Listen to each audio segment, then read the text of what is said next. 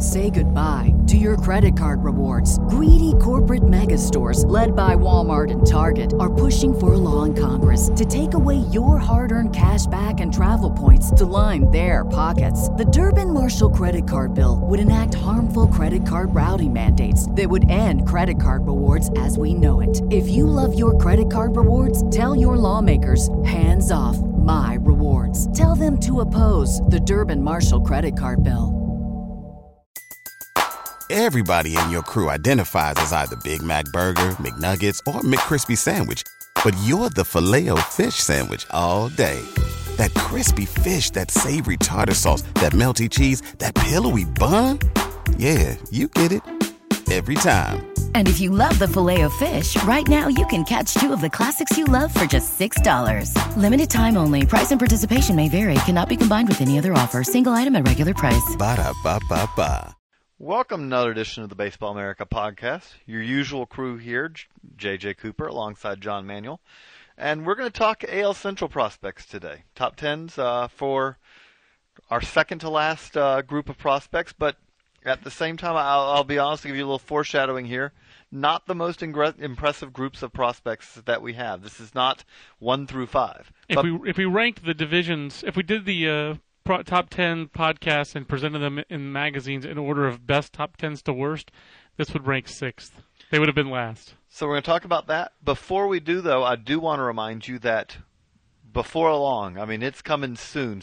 One of these days, the truck's going to pull up here at the Baseball America offices, and we're going to have prospect handbooks here. I was told that date specifically, let me double check my computer matrix here. I was going to say, I don't know, our boss usually does not like us giving out the exact date because you never know. Yeah, he's not on this podcast. I was told that date is January 23rd. So, if not the 23rd and the 24th. But the bottom line is the handbooks, I can say with 100% confidence, will ship before the end of the month.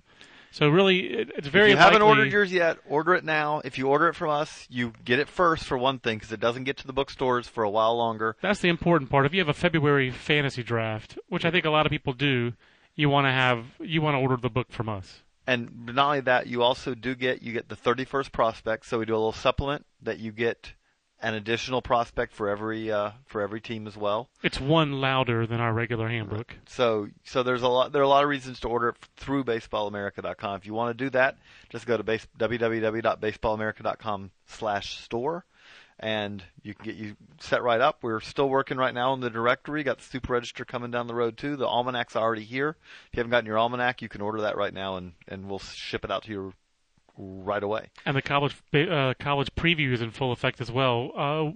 Eagerly awaiting the re-arrival in the office of Aaron Fitt. He'll be here for a couple of weeks as we crank out the college preview issue. The small college preview, just about ready for you to post, JJ. I'll be ready for you to post next week, so it'll be done today. Coming soon. I'm excited about the small colleges. I got to be honest with you. Not a big year for a little draft teaser. Not a big year in the junior college ranks this year for 2012, which is another example of the weakness of the college crop. It's not a great college crop, but I will say our top 100 has got more Division II and NAIA jokers on it than it usually does. So there's a little bit. I'm actually intrigued. I'm fairly intrigued by the Division II talent this year. I'm going to put you on the spot here, but don't worry about doing it because you'll have an answer to this. Best small college, non-JUCO, small D2, D3, NAIA. Just who are the couple of the best guys who did come out of the draft in the last? I'm not going to go back to Billy Wagner and Ferrum College and all, but in the last 10. Well, that's a very tough question. I really don't know. The most significant big leaguer last year who was out of a small college, not counting junior college, because most of the junior college guys, for whatever reason, I'm not going to count them. That's different subject. That's different. Because you had draft and follows, and I mean, obviously, Bryce Harper was a junior college draft. So. You can do, junior college is a different, to me. Tommy Hansen is an example of that. He was a junior college, he was a draft and follow, but he wasn't a huge deal out of high school. Guys knew about him, but he was all projection out of high school, was throwing in the mid-80s, maybe scraping the upper 80s. Obviously throws a lot harder now, but for whatever reason, I date myself. Ryan Vogelsong was the most significant, to me, Division II, Division III NAIA story in the major leagues last year. When I say something different, you can go to junior colleges for a lot of different reasons. Going to junior college, though, does not mean that you've been essentially overlooked by everyone. Right. If you're at a D2 or a D3 school, Correct. I think it's different. that is, no one saw what you ended up seeing in you. Yeah, no, I agree. So, I mean, like, Vogelsong is a guy who went to Kutztown, Pennsylvania, but he was drafted, 1999, 98, Right. something like that. I remember writing about him as a Giants prospect. I haven't done a Giants top 10 list or top 30 since, 2003, 2004, so somewhere in there. Well, maybe even later, because Marcus Sanders was involved in one of them. So, but yeah, I mean, Vogelsong is a great example of a D2 guy who was actually drafted fairly high. He was a 5th-round draft pick. And I really do think of almost D2 and D3 as also being different than NAIA, because Yes, they are. saying that a guy went to Lewis and Clark State, that's a different. That does not necessarily, again, NAIA schools, you are overlooked somewhat, right. but there also are different reasons that guys go to NAIA schools. Right. Here's D3, a good D3. if you're going to D3, Here's a good D3 guy, Charlie Furbush. Now, people think of him as an LSU guy, and he was drafted out of LSU. But Charlie Furbush made his name at, I believe it's St. Joseph's is the name of the college up in, it's not St. Joseph. I forget what college he went to up in Maine. And he was the Division III Pitcher of the Year as a sophomore, and then he was very good in the Cape Cod League. And then he transferred. He got looted, basically, by LSU. Chris Heisey, I think, was also... I think he's out of that same Pennsylvania conference that produced Ryan Vogelsong. That's a good one. Chris Heisey's a good one. I'd still say Vogelsong probably the best year of those guys. Heisey did have 18 home runs, though, so he was at least... He did. Vogelsong was the best, but he did. Heisey was another guy. But Vogelsong's fresh in my mind because he just signed a 2-year contract extension. Sergio Romo's another good one to go to the Giants well again. I believe he's out of Mesa State in Colorado, which is a Division II school.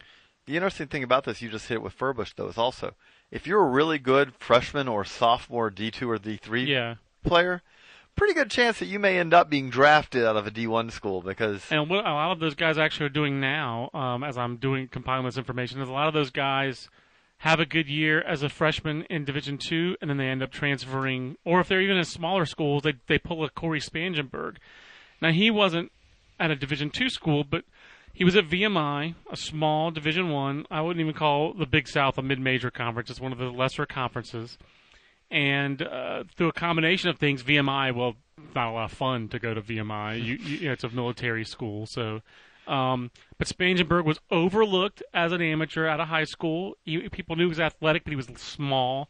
He physically matured as a freshman, then had a great summer in the Valley League. I really wish we had that Valley League list to do over again. The number 1 prospect in that league just transferred from Lemoyne to St. John's, Jerome Werniuk. Jerome Werniuk, one of my favorite names. Spangenberg was number 2, and then he transferred obviously to junior college. So that's where you get a lot of those guys transferring to junior college. Because then you can be drafted. That's it. You can get drafted, and often these guys are going to Division II. Often they're going because they didn't have the grades to cut at Division I. They didn't have all their core courses or their SATs. And then, of course, last year, another good Division II prospect, Carter Capps, came into the year as a top Division II prospect, wound up the top Division II prospect, drafted, I think, in the 4th round by the Mariners, showcased himself a little bit more in the Cape Cod League, pitched very well in the Cape, and signed for a good amount with the Mariners, and he's in the prospect handbook. So there are, there's some prospects at that level, and there's some guys in the small college. We're really only worried about the prospects of Division II, not so much on who wins. The best way to put it is this, Baseball America podcast. I'm JJ, that's John, and we're going to talk about AL Central top 10 prospects, but we're also, the best way to put it is you never know. You might get a little sidetracked at times, which is fine. This is what we do on the podcast, but bringing it to the AL Central, as we said, not the most impressive top 10, and let's be honest, not the most impressive top 30s in this. We're going to give away, I think, one little tidbit of information here from the handbook. Okay. Chicago White Sox, not going to be in the top 10. In the handbook, they are at the rock bottom. There are actually 2 Central teams at rock bottom in our organization rankings in the book, and that's the White Sox and the Indians. And I got to be honest with you, JJ, that was a race to the bottom. That was actually well, no. That was a tougher call. It was going in. The best way to describe it is when we began that race, the White Sox were far ahead. I wouldn't even say that though. But no, hold on. They were before the trades. They had it, and they then had it, but it wasn't as far. I think all of us, like Will, Jim, and I would say the only people who see all the top 30 before they go in the book and at least read part of it or all of it. And I think all three of us were like, wow, the Indians system is closer to the White Sox than we thought. And now the White Sox keep adding talent. Right. And so it's close. No, and the way to put that is that they've gotten there in two somewhat different ways. Right. The White Sox have gotten there because if you do not spend money anywhere in talent acquisition, you're going to have a little trouble building up a strong farm system. I would say that the Indians got there more honestly, the better way. They graduated guys and they traded them. If you take last year's top 10 for them, you take away the Lonnie Chisenhalls, you take away the Jason Kipnis's. Absolutely. And then you take away the Drew Pomerantz because and you Alex trade White, and Alex White because you trade them away. Yeah, so that's really, you're talking about their prior 3 first-round picks, their last 3 first-round picks, and then Kipnis, who was a second-rounder, and might wind up being the best out of all those guys, potentially. So all those guys graduated the big leagues. So in Kipnis, he barely broke the 130 at-bat barrier. And if he hadn't done that, he would have been their number 1 prospect. But he did, so I don't know that if would he have been number 1? Yes, he would have been number 1 over Lindor. Absolutely. Okay. For me, I think he absolutely would have been. I think there are legitimate questions about Lindor's offensive ceiling. Not that he's not going to get to the major leagues. Let's go ahead and start with the Indians. But on his offensive ceiling. But, JJ, this is a system where the biggest issue for Cleveland is that the rest of their draft classes the last couple of years kind of went backwards. A guy like a Joe Gardner, who was in their top 10 last year, and A-Ball was looking like a nice prospect, like a good sinker-slider option, really didn't have a great 2011. Then you're talking about guys like a Levon Washington. Who just really had a terrible year. He's a big question mark. Levon Washington at this point is a giant question mark because, and it's one of those things where it's always something you want to see. When Washington coming out of high school, the questions were how big will the bat be? Right. And what's his position? Right. Those questions have not been answered in good ways yet. No, not yet. The bat, it's all really going to come down to the bat, and he just didn't hit as a first-year pro, and this is a guy his track record just is pretty mixed. That's all there is to it, and he really hasn't. It's just been a lot of hat and not a lot of cattle yet for Levon Washington. There's still some tools there, and you're still going to find scouts who compare the overall raw package to Johnny Damon because he can't throw, he really runs, and he has a good swing. But he's got some stride issues. He's very inconsistent mechanically with his base and his setup, and just because he has hand-eye doesn't mean he's going to hit. So he has. I know that a lot of scouts I've talked to when he was an amateur really thought this guy had natural hitting rhythm, but I don't know that. I think there are other questions about how hard he works at his craft.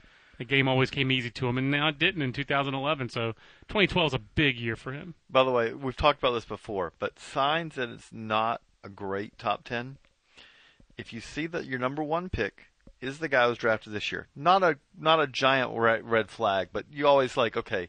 Ideally, unless it's a top 5 pick, you want that guy to be number 2 or 3. If your number 2 prospect is your second round pick from the same draft, okay, that's at that point you go, okay, this is probably not a good top 10. And it's not like Dylan Howard, who is a good prospect, but it's not like he's one of these a guy who was, say, like a Daniel Norris, who was a projected top 20 who talent fell who fell. Dylan Howard was in the 30 to 40 range, and he's interesting, but he's not left-handed. He doesn't throw as hard as Daniel Norris, and he had kind of an uneven senior season. So, it's not a good top 10. And number 3, Nick Hagedorn, is at this point your hope is that he pitches the 9th. Realistically, he probably pitches the 8th. I mean, a realistic. And if it doesn't work out, he may pitch the 6th or 7th. That's a realistic career comparison for him. I use this for a lot of hard-throwing left-handed relievers. Alan Embry. I know Alan Embry's coming here. That's where he's coming. Playing his Alan Embry card. It's realistic, and I can't think of the good version of that is Billy Wags, the left-handed closer, or Randy Meyer. Right, but there are not a lot of those guys. But I was going to say, and especially with that, though, who's the modern lefty fireballing closer right now? But the thing about that is, especially when you say the best case scenario is Billy Wagner, the problem with that is that for one, Wagner's fastball is at a different, Hagedorn, it's a different level. Although Hagedorn did, when he first came out, he was 95, 98. Right. Sitting. That's not Billy Wagner, but he's also more physical. Right. That gives Wagner even another advantage. But the other thing is that wherever Wagner was, Wagner struck out a billion guys. He did. He it was not something where you go, hey, he's getting a strikeout an inning. A strikeout an inning for Billy Wagner was He's lost something. No, I instantly backtracked off of Billy Wagner and went with Randy Myers, who was good but less consistent than Billy Wagner. I'm trying to think of who the hard-throwing left-handed closers are in the big leagues right now. I just can't think of any. I'm sure there's somebody, but I'm not thinking of them right now. Well, the big thing is that, again, it's one of those things where this is what's tough when you're projecting prospects, for one thing, when you're projecting essentially guys who already are in that, okay, he's a reliever mold before they hit the big leagues. Which is basically half the Indians' farm system. But the problem with that is that, yes, okay, you have to have the building blocks to project that this guy could close. Right. You have to have those building blocks first. Does he have plus stuff? Because if you don't, you're not going to project. I really think that my modern comparison, my more modern comp should be Matt Thornton. So who took a long time and who does to become a useful really big leaguer. And he does throw really hard, but he's basically Alan Embry 2.0. But the other thing is that if you have the building blocks, well, let's be honest, because of opportunity, because of the challenges of the job, because of a variety of things, for every 4 guys you can project that guy could be a closer. Right. One of them may end up being a closer. That's right. So you're talking about a whole lot of guys. When their guys have already been put in that box of this guy's a reliever, you're talking about a whole lot of setup men or. I mean, who's the other left-handed even kind of closer? I guess the only other, not even closer, but like Johnny Venter is the other like late inning lefty. Right, and I'll say this, reliable guy, and he's so unique. And I'll say this about Venters: he may not be he wasn't their closer essentially last year. Don't care. Yeah, he's the best left-handed reliever. I mean, I don't and I don't care. Like with the Braves, the way the Braves used him, he was as valuable for them as Craig Kimbrell. Just because Kimbrell got the last out of the ninth, right? They used Venters a lot. Yeah, no, he was phenomenal. He threw a ton. And O'Flaherty is another very effective left-hander. So okay, if you like a hard-throwing lefty, have him be a Brave. That's right. But it's a rough list, and I mean, Zach McAllister's career has had a very minor league up and down career. This list is, and it's true. Their whole top 30. It's role players. It's like if you're lucky, Tony Walters is an offensive second baseman, but he's not even played full season ball. There's some high upside guys, but it's guys like Luigi Rodriguez or guys like Howard and Lindor who have not played full season ball yet. And Luigi Rodriguez, when he did, didn't impact the baseball. And then the guys like Austin Adams, Zach Putnam, McAllister, Barnes, their best case scenario is back of the rotation starter like Barnes and McAllister, 4 or 5 guys because you probably don't want starting a playoff game, or good middle relievers like Adams probably will be and Putnam has a chance to be. So it's just not a pretty picture in Cleveland's farm system. And I'll put it this way, top 100 guys on this list, ends at probably number 1. I think so. I don't think Dylan Howard's a top 100 guy. The White Sox, because it's the same story for me. Sox, there's one top 100 guy. Yeah, and the thing with the White Sox is that, again, I thought before some of these trades. Now, this White Sox top 10 that we're looking at right here, that in the issue is better than the one we put in the prospect handbook because since then you've added Simon Castro, which he moves to number 3. Right. I believe Jan Marinez was not in there yet at that time. No, he was. They already had Marinez. I'll put it this way. If you look at – here's the best way to put this to explain this White Sox top 10. 1 through 10, Molina at 2, Castro at 3, Jan Marinez at 7, and Oswaldo Martinez at 10 – all just joined the organization, have not yet played a game for the White Sox. Yeah, no, I agree. They were not. All those guys were not. At the end of the regular season, we were looking at the White Sox farm system and going, hoochie mama, there's nothing here. If you took the White Sox before the trades and said who was going to be number 10, that number 10 would have been no better than number 30 in some organizations. Well, put it this way, Nestor Molina was number 18 in the Blue Jays when that trade was made. He's number 2 now. So, the other thing is that even trading Jason Frazier, Webb, I forget Webb's first name. It starts with a D. What's his first name? Not Dan. Daniel Webb. Yeah. And then Miles J. Miles J. did not miss the White Sox top 10 by a whole lot. And he was a 2010 $250,000 bonus signee. So not a huge overslot guy who has pitched in the Appy League. And he didn't miss their top 10 by much. I think the Indians, The Indians have just so little upside. The Indians are Lindor, a lot of Lindor aside. He's a separator to me. Lindor aside, there are a lot of role players, a lot of them at the upper levels. There's a lot of high A, double A guys who are like, okay, that guy's never going to be a starter probably. Right. He's a role player. The White Sox list there are some guys further away, and but it's a lot of the same stuff. You've added some guys in now, but it's a lot of role players again. Here's the thing with the White Sox, though. Like we do the chart, largest bonuses in club history. Right. Joe Borchard, still the largest bonus. Probably going to be that way for a while. It probably will be. That may be why. Might be a franchise record that never gets beaten. Then you got Viciedo, Cuban defector, Beckham, who did get 2.6, and then number 4 on this list is Jason Stum, who got 1.7 in 1999. Yeah, that's the amazing part. 1999, and it's There's not a lot of that in this division, to be honest with you. And that's not an outlandish. I'll put it this way. There's.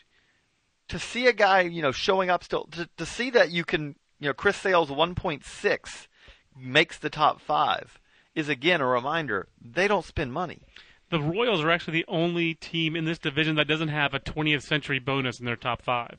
Every other team in this division. But the Tigers' case, it's like Eric Munson, who got 3.4. Yeah, he was the 3rd overall pick, so that's a little bit different. For the White Sox, one of the things with the White Sox, there's 2 reasons why the White Sox bonuses are like that. One is, Viciedo notwithstanding, they really haven't been very active in Latin America, and when they have been, they were probably the most corrupt team that's documented. Right. I mean they've had people. It's the most dominant people, exactly, and they had basically it was like Kentucky's basketball program. Oh, you opened that bag with all the cash in it, I'm not saying they're the most corrupt. They're the one that we've documented, that we know the most. That's irrefutable. And then they've had so much turnover internationally. And then second of all, they've had a lot of success at the major league level. They're almost always in it, JJ. So they very rarely that Gordon Beckham they don't pick. Yeah, they don't. That Gordon Beckham pick was the only. That was their first single-digit draft pick since Big Frank. Right. They don't pick at the top in the top 10. Yeah. And they also, they're caught in this right now again. A lot of times they're in that netherworld of, are we in it? Right. Or are we not? And I don't even think that Kenny Williams knows now if they're rebuilding or not. I'll say this: the Danks contract is evidence that they're not rebuilding.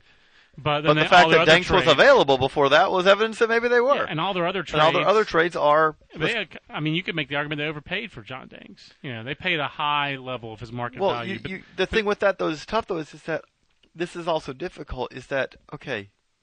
It's hard.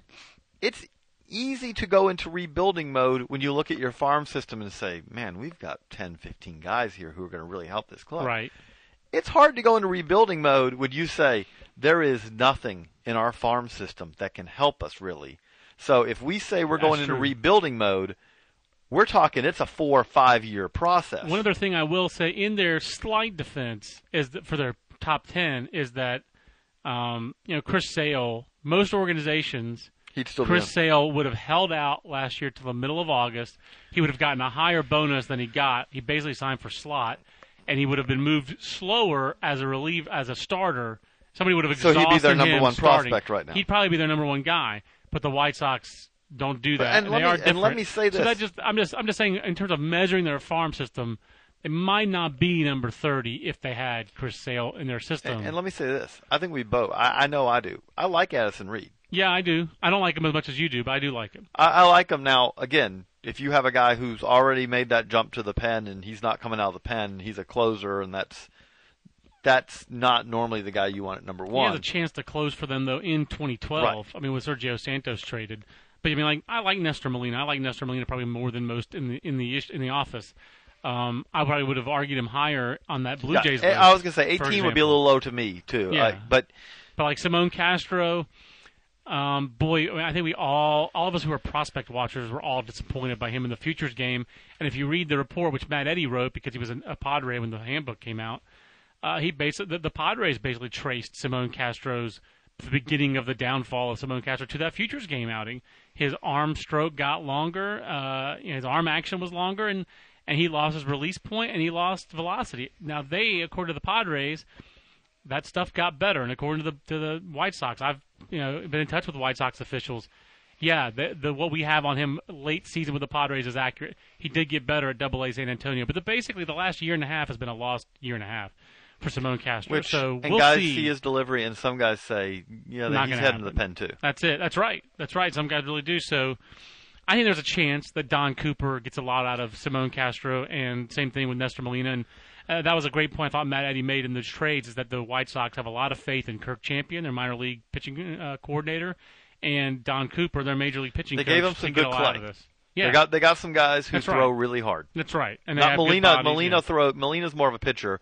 Castro throws really hard. Jan Marinez throws really hard. Yeah, the Eastern League reports we got on Molina were that touching some 96s in the playoffs. He's not a power pitcher per se, but he's not a soft tosser either. So there's some hope there. But I mean, like, their position players, JJ.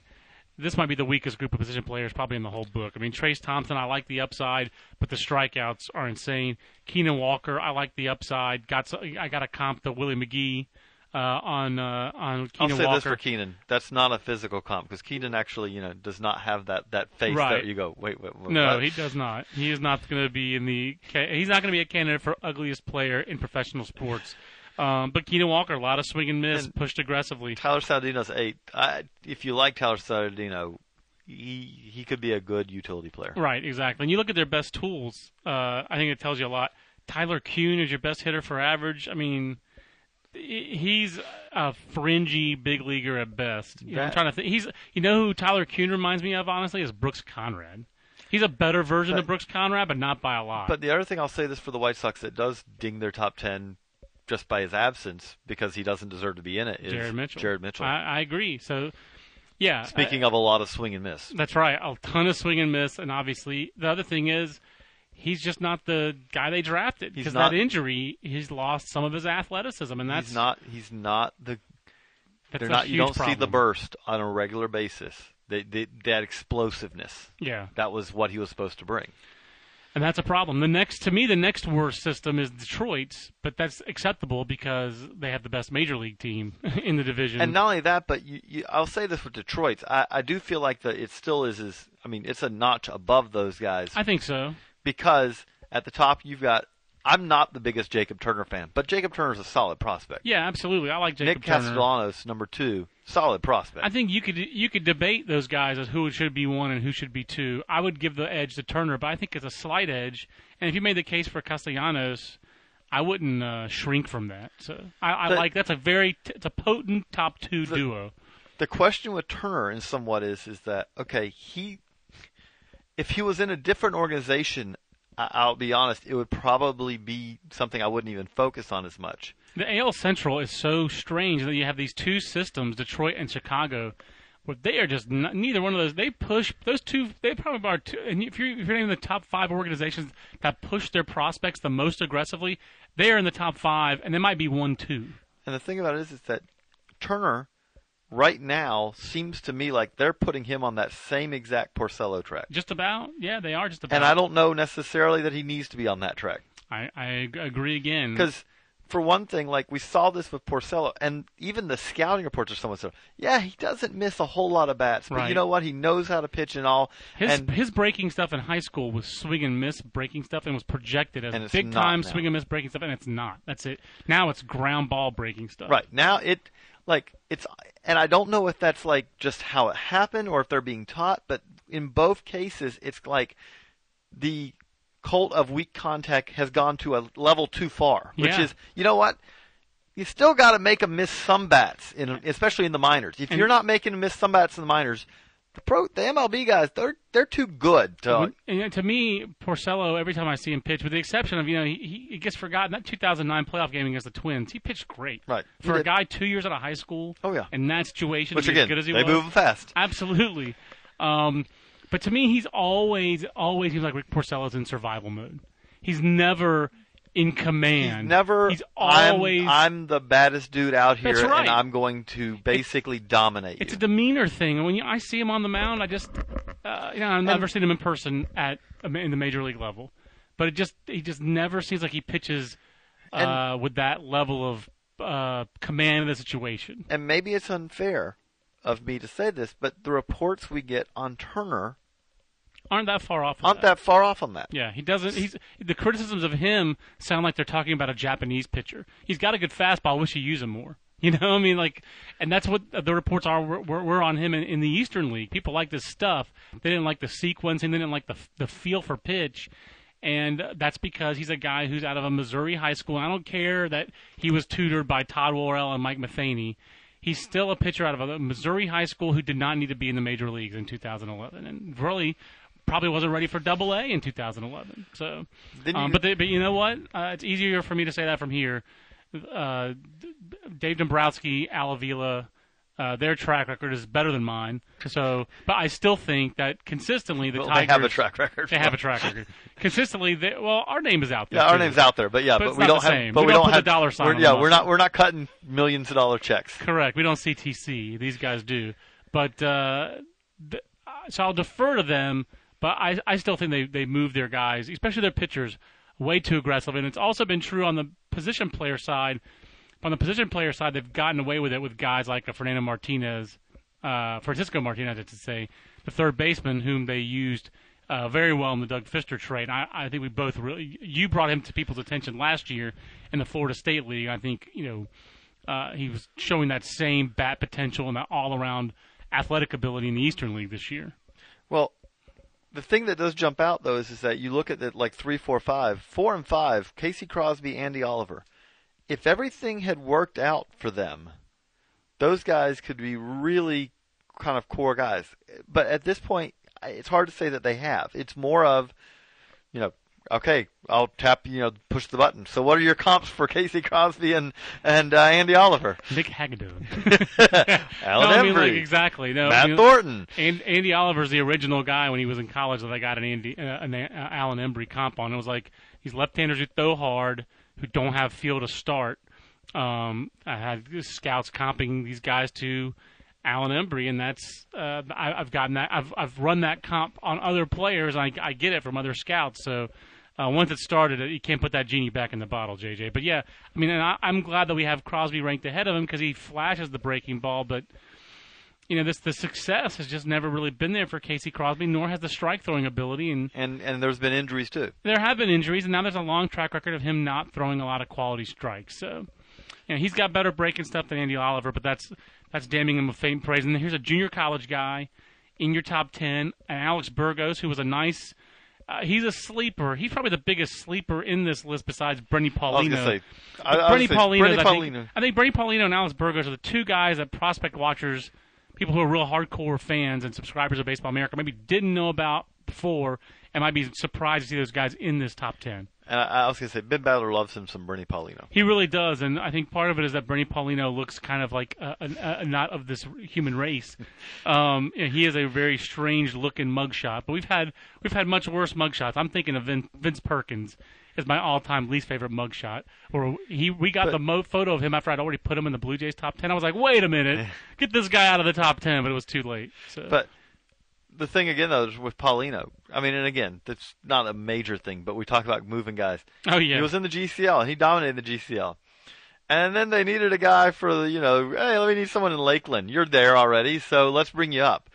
0-2, 21.94. Yeah, the 9 walks. 2 starts, 5 innings, 9 hits, 9 walks, 7 Ks. Right. Maybe wasn't ready to make the jump from the GCL, even for a couple of starts, to, high A. But it's a live arm. They have some real high-ceiling Latin American guys throughout their system. Paulino and Avisail Garcia are two of the best ones. Rondon, I forget his first, I think it's Bruce Rondon. The corpulent, I believe is the word to say. Hard throw. Near 300-pound, if not over 300-pound reliever.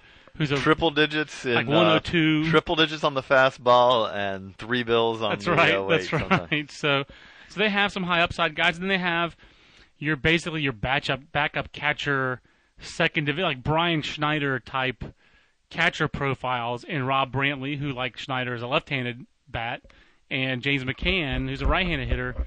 An Aaron Fitt personal cheeseball coming into the year, who was their top draft pick this year. But the Tigers played it very safe in the draft this year, which is unusual for them. It was very unusual for them, I think. They are one of the more college-heavy teams in the draft, but they are not afraid to pay.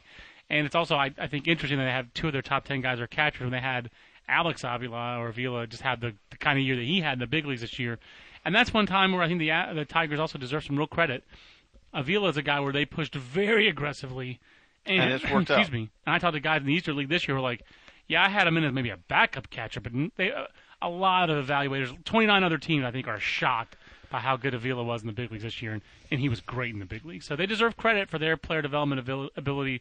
They've done, I think, a pretty good job of identifying which guys can fast track and which guys haven't. I still think that they have stunted the ceiling of Porcello, and the same thing with Turner. But those two players still have a lot of. And they've had a good track record overall. I mean, yeah, I think so. There's been some success in Detroit. I agree. There's been success in Minnesota. There was not success. There was very little success of any sort in 2011. Yeah, not in AAA, not in the major leagues, and the major league team, their worst year since 1982. And I think it's also been amazing turnover. And it's hard to tell if Minnesota Twins fans. But it's not even turnover. It's more like shuffle. But yeah, but I mean, but Wayne Kripke's back. Krispy Kreme's back. back. But I was going to say, but basically, you bring back Terry Ryan. It's Bill Smith hasn't left. It's just okay. Here's your seat back, and I'll go back down. He's been pushed aside pretty significantly. Right. This is more like Dr. Emmett Brown. But he's still working for the team, which you don't see very often. You do. I cannot think of the last time that I saw. The GM is replaced, and they go, you know what? But stick around. Right. No, and that is that's unique. The Twins. That's unique to the Twins. It's a very polite way to fire a general manager. It's very Minnesota of them. And then, obviously, Terry Ryan going back in that chair. I think the Twins have had a great offseason. I like their offseason signings. Guys like Jamie Carroll, Ryan Doumit, Josh Willingham. I think they've upgraded their major league roster. But 2012 is a pretty important year for the Twins because to show that 2011 was the blip. And I'm not sure what the true answer is. Was 2011 the blip or 2000 or would that be the start of a downward trend? I mean, you can find the answer on that, I think, and basically you just look at the lines of two guys. If you look at the end of 2012, if you could go in a time capsule, you don't need to see anything else for the Twins. If I can see how many games and how productive Justin Morneau and Joe Mauer were, that answers the question. Yeah, I think that really I think it's easy to oversimplify, but I don't think it's oversimplification with the Twins. The rest of the cast of characters didn't change that much. And the rest of the cast of characters, though, are the key part of that is that they're the supplementary pieces. Correct. To the two potential MVP candidates who neither of them did anything. Now, their middle infield was a disaster, and that was a big part of it. J.J. Hardy and Orlando Hudson may not have been great in 2010, but they were really solid. And in average hindsight, big if they'd league had guys. J.J. Hardy in 2011, that would have. Yeah, it would have saved a lot. I mean, another part of it is that J.J. Hardy was like the right-handed power piece, the complement to these guys they've been looking for years. But timing, I guess, is everything. Apparently, the American League Central is tougher than the American League East because J.J. Hardy just needed to get to that American League East to really unlock his power potential and hit 30 home runs. He's like the only person who's gone to Baltimore and gotten better. But what we're talking about here is like Jamie Carroll is a big signing for them. That also does sum up, though, like how, again, it really still depends on Mauer and Morneau because the guys they got, they did upgrade the roster of some spots, but these are still complementary players. I think they upgraded their complementary players. I mean, Jamie Carroll, whether he's at second or at short, and they're saying he's going to be shortstop at age 38 when he's never been a full-time shortstop. But we'll see. But yeah, I think he's a huge upgrade over anybody they had in their middle infield in 2011. Let's face it, they missed Nick Punto. I mean, and they did. Their fans don't want to admit it, but they missed Nick Punto. But their middle infield was just hideous in 2011, and so I think that's a huge upgrade. I think Ryan Doumit's really important. He has kind of what we should start calling Ryan Flaherty positional versatility. He's bad at a lot of different spots, but he can man an outfield corner. He can play first base. He can catch. I think he's in a DH, provide power from both sides of the plate. But the key thing is that and he can catch and spell Joe Mauer, and you're not giving away 3 or 4 outs a game. Obviously he's not defensively the equal of the guys, the Drew Buteras and those guys they had catching when Mauer was hurt in 2011. But you can't let your catcher hit like a pitcher. But that's just not acceptable anymore. Correct. So I think Doumit's a great fit there. And Josh Willingham, offensively, is a much better version, in my mind, of Mike Cuddyer. I mean, Mike Cuddier's a solid player. Josh Willingham's probably not as good defensively, not as good of an athlete, and he's not as known a commodity. But as far as the Twins go, because Cuddyer had been in that system since 1997, but he's a better offensive player, and he's a better right-handed power bat. So he is a good fit to go with Mauer and Morneau, assuming those guys are healthy. I think the big question for the Twins is what happens in right field for them, because they're talking about. They asked Terry Ryan point blank this week. So does this mean with Willingham that you could go Willingham left, Revere center, Span right? And he said no. Denard Span is a center fielder. And it's like, okay, and we know that Ben Revere does not have the arm for right. So Ben Revere is the extra guy. You know who he talked about in right field was Trevor Plouffe. He talked more Trevor Plouffe than Joe Benson. I think Joe Benson has the talent and the ability to make that happen. I'm going to go on a limb here and say if Trevor Plouffe plays 130 games in right field for the Twins this year, Twins aren't doing anything. They're going to have 100 losses. And I mean, that's just Trevor Plouffe. I'm not a Trevor Plouffe guy. Okay, maybe you got to throw names out like in, hey, we're giving this guy a shot. Trevor Plouffe is not their everyday right fielder. I feel confident in saying that. I agree. And but the other thing that stands out to me about the Twins system is how their last 4 first-round picks, 08, 9, 10, 11. Let's take a quick look at that. 2008, Aaron Hicks. Like you can even rewind a year before. You said Ben Revere is an extra guy right now. Right, Ben Revere 07, but he has made the big league. He's provided them some value. Okay, 2008, Aaron Hicks. Really had a bad year. And the splits now, and the thing is that they hasn't had a good year yet. Anywhere. No, I disagree. It's 2008. That's the problem. In the Gulf Coast League, he really hit. He hit. You're right. He impacted the ball, and he drew a lot of walks. Since arriving in full season ball, he's yet to have a good year. But no. Then 2009, he starts and extended, and then he went to the Midwest League, and he more than held his own. Walked a lot, impacted the ball fairly well in 2009, and was the number 1 prospect in the Midwest League. And that's the thing. Aaron Hicks, talking to Twins officials. This year was the first year I heard it. They just completely when he first signed, Mike Ratcliffe was like, I hope that he's not our number 1 guy, but I guess he kind of has to be, and kept saying this guy's really raw. This guy was not a full-time baseball player because he really was a great golfer, and he's still a great golfer up until like 14, 15 years old. It was only in high school when he really focused on baseball as a number 1 sport. But that's a weak excuse. I think most players like that.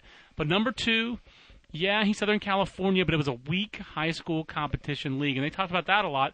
To me, the raw bat part was always because, yes, the arm was so good that some teams saw him more as a pitcher. But now Twins officials keep talking about, he really didn't face great high school competition. And Mike has said this, and Deron Johnson has said this, that he's more raw offensively than the numbers indicate, just because he draws a lot of walks does not mean that he knows what he's doing offensively. It's like I wrote this 10 years ago, was made fun of by Giants fans. I wrote about Fred Lewis, that he accidentally drew a lot of walks.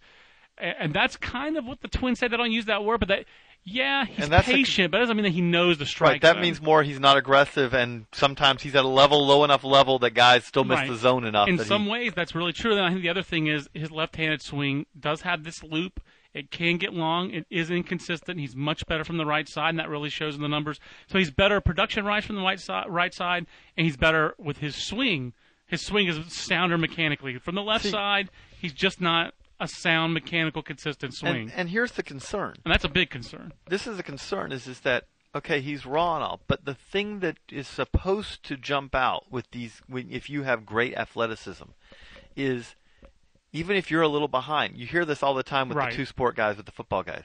Yeah, it's gonna take him a little while, but once he gets going, he's gonna fly by these guys. Aaron Hicks at this point, he's now got almost 3 years of full season ball. Yeah, he does have basically 3 seasons. They held him back and extended for a little while. But it was still like he was in a full season league in Midwest League in 2009. Right. So 2009, 10, 11. And I guess theoretically, he heads up to Double-A next year. I believe that's going to be the case. But he has yet to really hit that point. Like, he's coming into that after a year and a half in the Florida State League. Actually, I put this in here that he will likely repeat High Class A to start the season. Which, if that's the case, that'll be a part of a third year in Fort Myers. Here's the if you're a Twins fan and you want to believe in Aaron Hicks, you have 2 good reasons to do so. Denard Span and Torrey Hunter, who are both very similar cases. Span, like Hicks, from a baseball hotbed in Tampa, but a guy who, despite that, it took a while. Now, Span was a football-baseball guy, but it took Denard Span a while, and really he didn't figure it out till the last month. He was in AAA in 2007, I guess it was. I mean, that month of August is of that year is the reason that he even ranked in our top 30 that year, and nobody believed in Denard Span. But then the other guy, Torrey Hunter, I think he was in Double-A for 3 or 4 years. Yeah, for them. So they do have experience with Right. Center fielders do not give up on him all yet. tooled up. And another guy who's been like that for them is Joe Benson, 2006 draft. And they're they're still not even saying, hey, this guy's ready. Right. So they are inordinately patient with toolsy center field types. And it's not just African Americans. It's Joe Benson is in that same category. And honestly, Joe Benson, JJ, I think, talking to the Twins guys I've talked to, if Joe Benson's in the major leagues, I think the Twins believe that he'd be their center fielder and Denard Span would go to right in terms of who's the better center fielder. But Denard Span is more comfortable in center field, and Joe Benson has the big arm, so Joe Benson will probably go to right field. But I think Joe Benson fits what they need. So I expect him, not Trevor Plouffe, to be their guy in right field for the majority of 2012. I'll say this, unlike some of these other central top 10s that we talked about, it's like, man, this is just not a good list. The thing that jumps out with the Twins is that a year from now, this could be a really good list. It could go either way. Absolutely. It could go either way. And obviously you could fail on that, but it's like it's one of those lists that Sano's going to get his first full year probably. Right. And that could take him from being a very intriguing prospect to one of the best prospects in the game. Yeah, it could be a top 5 prospect at this time next year. Eddie Rosario. I'm sorry, I've cut it. We'll come back. We'll circle back. Eddie Rosario is a guy who led the organization in home runs last year, by the way. That guy, a year, he could be a significantly better prospect a year from now. I mean, this could be Jason Kipnis. This could be maybe not Dustin Ackley that good, but he's in that class of outfielder moving to second base. We've seen that happen. The Twins wanted it to happen with James Ramsey out of Florida State. They tried to sign him this year in the draft. They saw him as Jason Kipnis for them. Couldn't get Ramsey signed. He's going to be one of the top seniors for the 2012 draft. Osvaldo Arcia, if he's healthy, could have a breakout year. And Levi Michael is 6. Again, if he's healthy. Absolutely. Those guys, Arcia, especially and Michael, are guys who I don't think are going to come close to sniffing the top 100 right now. Correct. But they have the tools in them that if everything comes together, they could be next year. I agree. Arcia, it's possible that he's a back of the top 100 guy, but I'm bullish on him. I'm bullish on their whole system. I still think it's a back half of the top of the major leagues. But you're looking at 2008 Hicks. We discussed him in depth.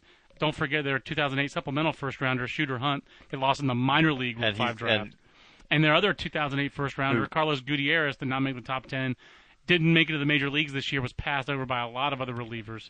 2009, Kyle Gibson, Tommy John surgery, will be 25 by the time he comes back in 2013. And then 2010, Alex Wimmers had the 6 walks that he 6 batters faced.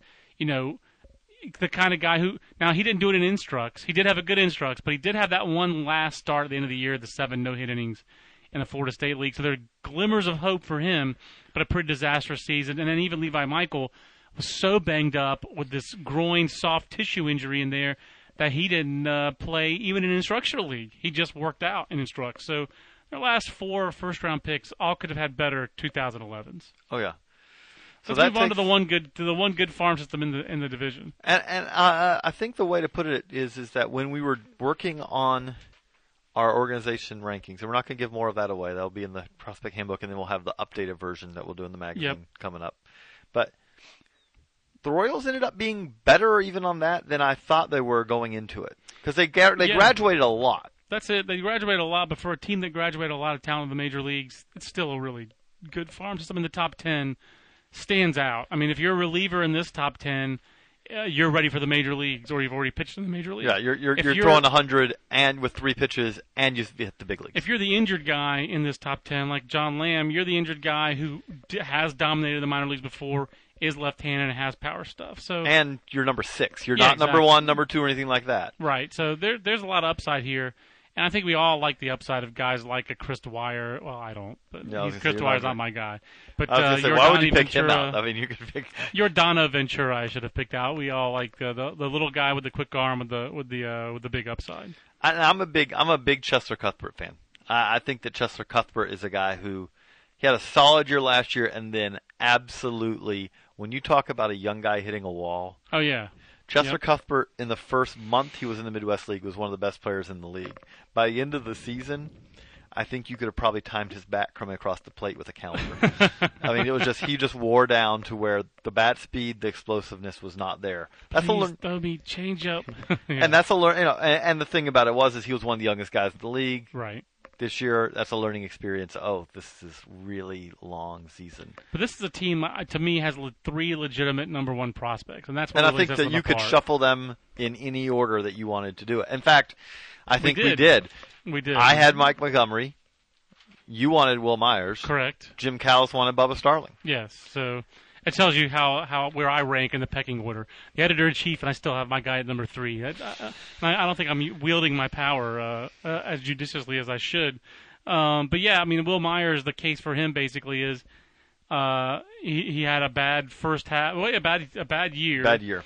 But to me, there's reasons for it. Was it a staph infection? What was his injury again? Yeah, he had an infection in the knee. And then, to me, seeing him in the fall league and talking to people who saw him in the fall league, the things that made you like Will Myers in 2010 were back by the end of 2011. But it is still the fall league. The argument for Bubba Starling is preternatural athlete.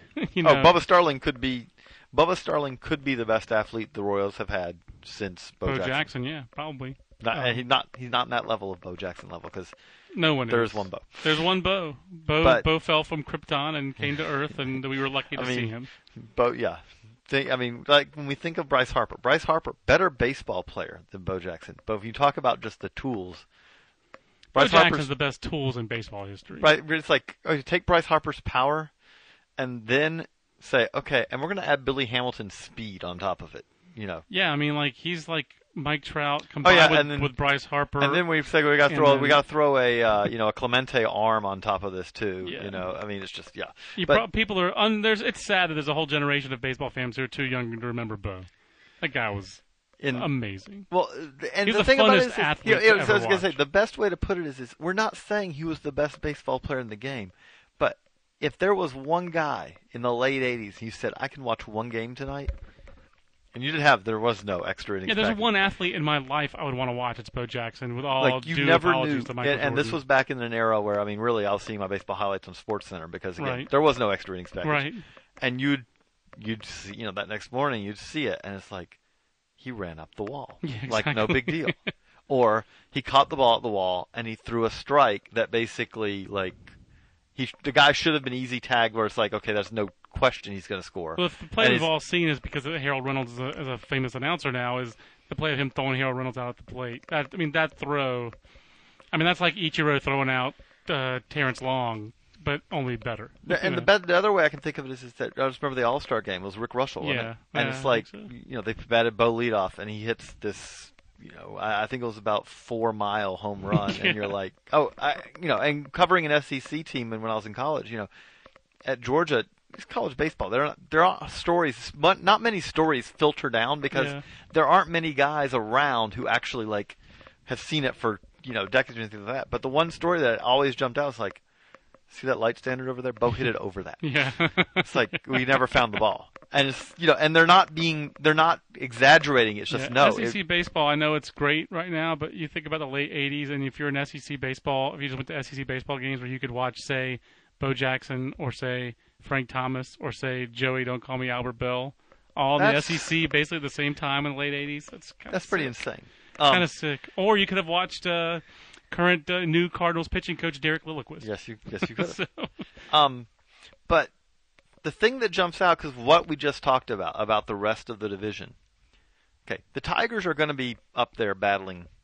For the next several years, you would expect they spend money. Yes, they've got a good core. They have the best hitter in the division in Cabrera. If it's not him, it's Mauer, and they have the best pitcher in the division. It's Verlander. So they're going to be there. They're going to be there. We don't know what the Twins were awful last year. If everyone's back to healthy, they're back to being a playoff contender, maybe because I don't think we know about the Indians. We don't know about the Indians, flashes, but that's one of the most inconsistent franchises. And we don't know. They had a great start to the season last year, like one of those starts where, it doesn't matter if the wheels fall off; they'll still be able to contend. And you realize, no, they can. The wheels can fall. Let's face it, they're the Indians. The Indians, but you just don't expect good things to happen to that franchise. I just don't. But they're almost like the Cubs. But the other thing with that is that you look at the Indians and they made their moves already. They did. If Ubaldo was their move, and they don't have a farm system to make another they're not making another move like that. Right. So if it doesn't work with what they're doing right now, they don't have a whole lot of options other than going out and spending money, which I don't think they're going to do. More likely than not, they will not do that. So you look at that. You look at the White Sox, as we said, we don't know if the White Sox are rebuilding or not right now, because I don't think the White Sox know if they're rebuilding or not. This is Kenny Williams' version of rebuilding. This is setting up that if the Royals are ever, and I mean ever, because right now, if you're sitting or listening to this and you're 25, the answer ever is yeah, I don't remember them ever being good. I believe Billy Beane would say that this is their window. Their window it's open right now. If they're ever going to be good, this is the window. And to be honest, if you look at it and you look at the offense that they had already last year, if they can get an ounce of pitching, it would seem that this is an opportunity when you have a potentially a nice little combination of left-handers. I hesitate to say this, but like Jonathan Sanchez has only been flashes, but we'll see what he does. He's coming to a much more offensive ballpark and a much more offensive league, but he does have power stuff. You're complimenting him with Bruce Chen, who's a nice finesse left-hander who's figured out how to have success in the major leagues on a fairly consistent basis now. Hochevar, there's still to me, Luke Hochevar's a fourth starter. Right, he's the fourth starter. The clear thing is that they do is that the starting pitching staff is still their weak. They have to. They're basically missing the frontline starter they traded away in Zach Greinke. That's essentially what they're missing. What it comes down to is that, as when it comes to position players, they've already started to say, hey, Eric Hosmer's not a bust. No. They already know that. Like, Hosmer's going to be a core guy. Mike Moustakas had a terrible start, but he showed by the end of the year. He sure did finish really well. He should be a core guy. Alex Gordon last year showed, hey, don't forget about me. I can be a core guy. Right. They have Salvador Perez should be a solid starting catcher. I think he should be a core guy. I think he's got a chance to be an offense-defense catcher. They have the core guys when it comes to position. You didn't even mention Frenchie. Right. You didn't mention Frenchie. Because who knows? But I mean that. Who knows if that's that like you said with the Twins. Last year's looks like the aberration rather than who knows what he is. But you just don't know what he's going to be. But at the same time, if something happens to Francoeur, they have options. Correct. There, that's Will Myers should not be that far away. Correct. That kind of thing. But they got to get Mike Montgomery. Right. Or Danny Duffy. Yep. Or when he comes back, John Lamb. Yep. Or Jake Odorizzi. Or Chris Dwyer. Or Jason. One or two of those guys is or going to Aaron Hicks. Or Aaron Crow. Aaron Crow, thank you. One or two of those guys is going to have to take a significant step up and be that guy if they're going to slide into this window. Yeah, I don't mean to be the Bill Simmons, but they need someone to take the leap. Right. And it has to be a pitcher. And the thing about it is that's where where I see the Royals being this year is that because the division is not that strong, I think if you put the Royals in the AL East this year, you say, okay, they're probably going to win 65, 70 games. Yeah, probably. You put them in the Central and you say, this could be the year that they are interesting for a while. I don't think that they have the building blocks yet to say, okay, in 2012 they're going to be a playoff contender. But you say that they've got the building blocks where they may top 500. Which actually, I guess in the Central, you could argue maybe I think they're going to be. I think they have a chance to contend this year, but they need one of those pitchers to take the leap. I'm not sure who the most likely guy would be. I would say it's probably Aaron Crow. To me, I'd say Montgomery. Yeah, I think I know I'm the Montgomery believer. And I like Mike Montgomery. I'll take the guy who already has a little bit of big league time in Crow, and I always thought he should have started. The stuff has always been there for him. To me, you figure out fastball command and getting ahead of hitters in the rotation, not in the bullpen. But yeah. The thing they should have this year is they should have a solid pen, just when it comes to pitching. Right. Kelvin Herrera is going to be part of that. Right. Kelvin Herrera is going to be part of it, number 7 on this list. But you look at it and you say, to me, though, by 2013, that's when you say, okay, if this team's not contending in 2013, then they should be. Right. Because no, you're right. They should be. That's when they're really aiming at. And the thing about it is they're not going to. If 2011 was the year they introduced everyone. Right. 2012 is the year where they figure out, okay, where are the holes remaining? Right. And they're really figuring out, okay, we had this giant wave of prospects. Which ones are really going to contribute here and which ones are not? And that's one thing the Braves, where all these Royals front office guys came from, were so good at figuring out, okay, those are the guys we're going to keep, and here are the guys we're going to trade for. We got this other Jose pieces. Cappy on here. Exactly. You want a Jose Cappy on? Who wants Andy Marte? Who Right. wants Andy Marte? Yeah. Hey, who wants Ben Rivera? For 15 years, John Sherholt did that better than anybody. He and Bobby Cox could figure out which guys were going to contribute in Atlanta and which guys were not. And what the Royals need to. And what they're going to have to do. Dayton has some of that magic. And what they're going to have to do is figure that out, because by 2000, the final pieces are put together in 12. By 2013, the pieces should all be together, and then the clock is already ticking on the window, because the reality of it is that, and they've talked about, they have to bring more waves of prospects up and all that. But that window they have with that group, they have money to spend at that point because no one's expensive yet. And that's the thing to me that why I like those Twins moves. I think that Terry Ryan showed a veteran general manager's touch of he got good complementary players. And he can't control, really, the health of Justin Morneau, which I think is no one can control because of concussion stuff. And then Mauer, I think Mauer can control his health. I just think he wasn't in shape for the start of the year because of his off-season knee surgery, and it snowballed on him. The best way to put it with the Twins, though, is they're skiing down the hill, and they're going in one direction. They don't have a choice, because if you've got those contracts, you have to assume we are a contender based on these guys. Correct. And whereas to me, I don't know that Dayton Moore is giving you the confidence that the front office of the Kansas City Royals knows which complimentary guys to go out and get. But it worked out in 2011 with Francoeur and Cabrera. Melky Cabrera. That improved their track record. But I'll say this. I don't know right now. Here's my argument for 2012. I don't think 2012 is yet. 2012 is about figuring out which complementary players you need. But at some point, don't you want to start? You don't want to be the Pirates and always be building and building. No. I'm saying. I think 2012 is a year for the Royals where they have to make some progress and learning to win games in the major I'm not leagues. Disagreeing with you on that. But what I'm saying, though, is that if you the way you do that is you bring back Uni Betancourt. Although I'll say this for the Betancourt, which I thought Broxton for them was a very good move. That was a great move. So the two teams that you do top 30s on have made nice off seasons as far as Broxton and then the Reds getting Ryan Madsen. Pretty good. The Ryan Madsen move is one that you it's hard to argue with. If you're if you're a Reds fan, you should be very happy right now. That was a pretty good move. But go back to the Royals. But the Royals, what I'm saying is I don't know yet. Even with these complementary players, you're generally talking about, if they're significant ones, you're talking about 2-3 year deals. They don't know yet, I would argue, and I don't think they should know yet.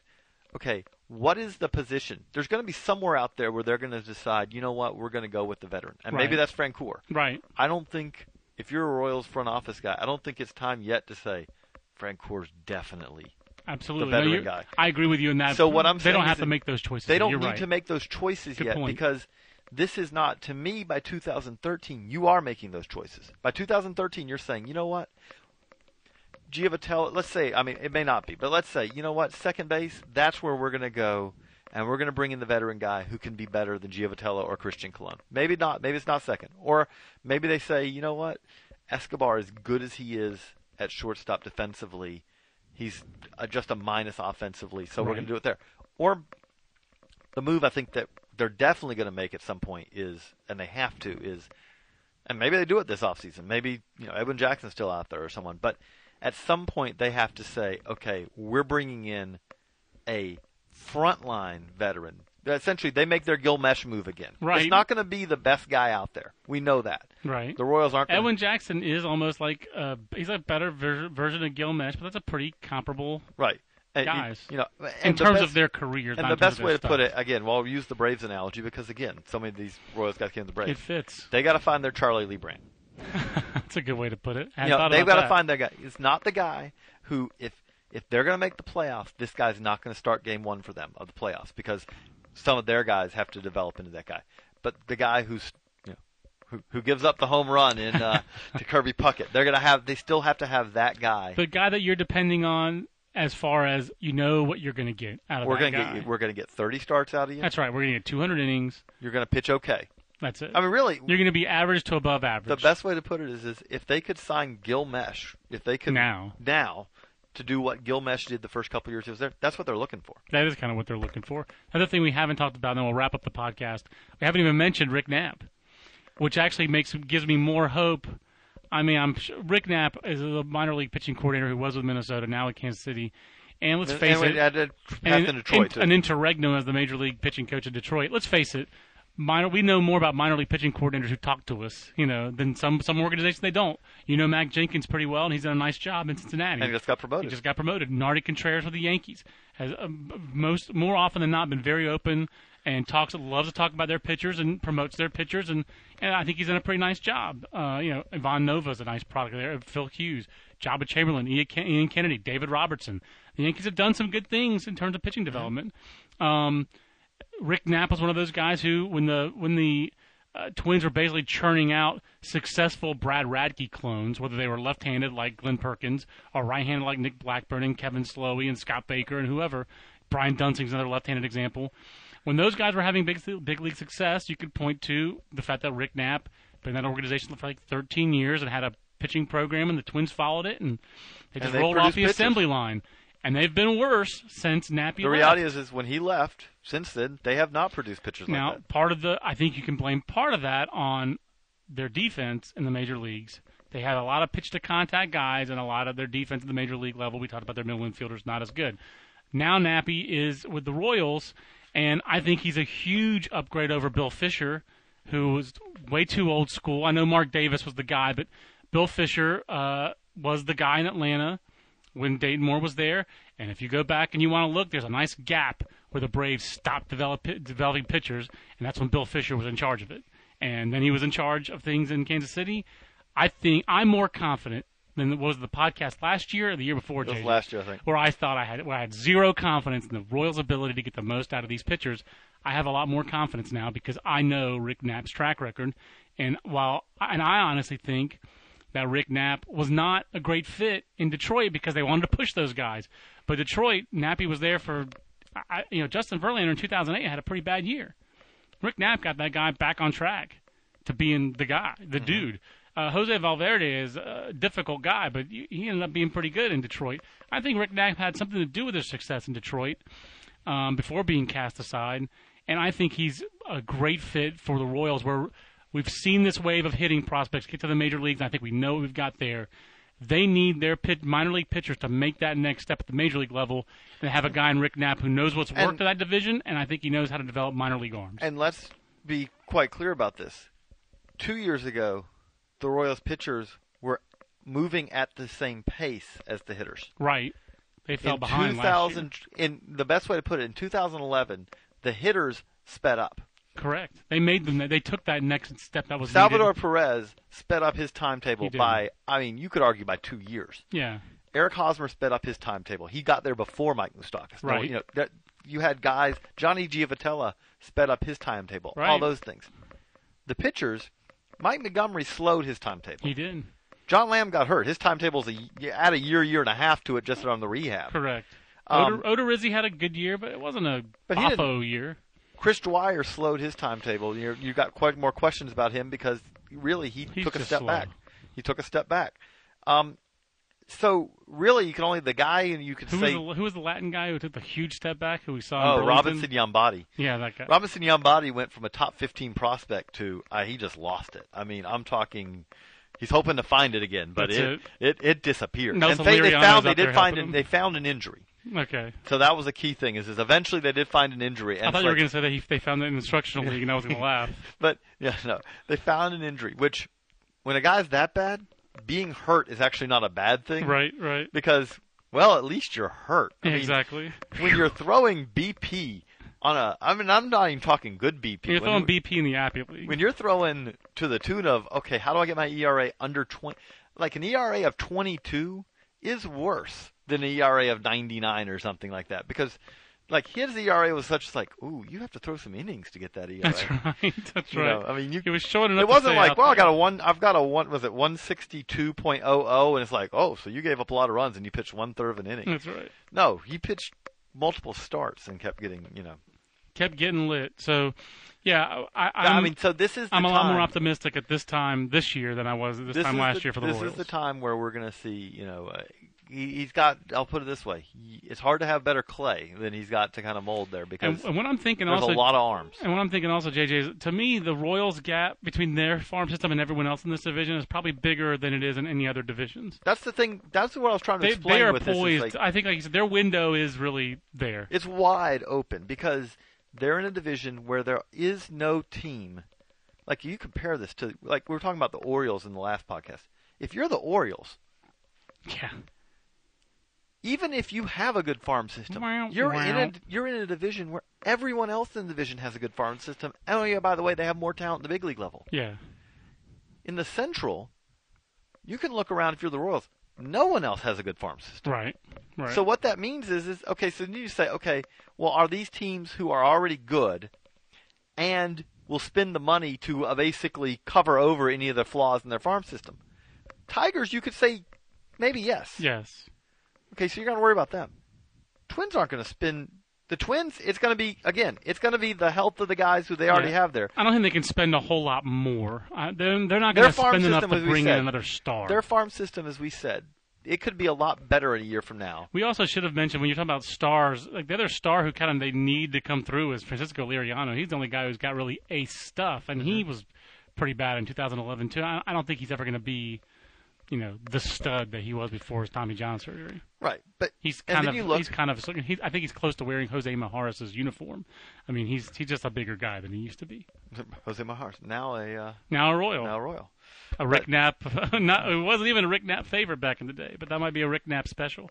But the Indians aren't going to spend the money to make up for flaws in the farm system. Not likely. The team that should be the colossus of this division is the good guys, but they're not. But they have.